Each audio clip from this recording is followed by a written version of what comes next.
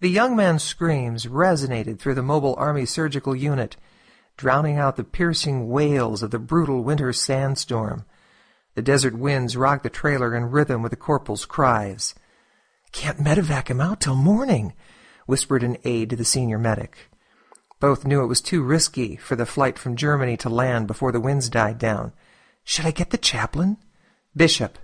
The medic responded. "Get Bishop."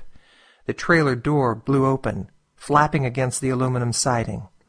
A tall, muscled man with grizzled hair strode in. "I'm here," his only greeting, as he rushed to the young man's side.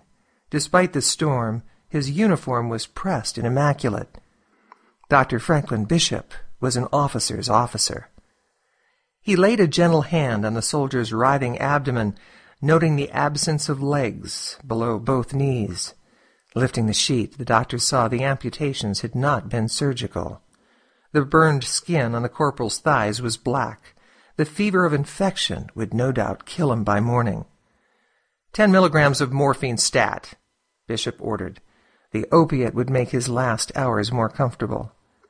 As the pain medicine gradually dulled the young man's agony, his screams began to become words, whispered words that only Bishop, leaning his head close to the soldier's lips, could hear. "Many children. Dead. Innocents. Stop the resonator. Stop the murder." The soldier's next words dissolved into gibberish as he fell into a deep sleep. Bishop stood erect, shaking his head. Resonator? Murder?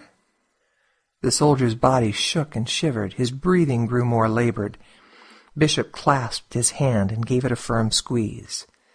In the morning, he'd call Miller, see what the company man could spill. For now, Colonel Bishop's duty was to stand by this brave young man's bedside so he would not die alone. The trailer was eerily quiet except for the howling winds.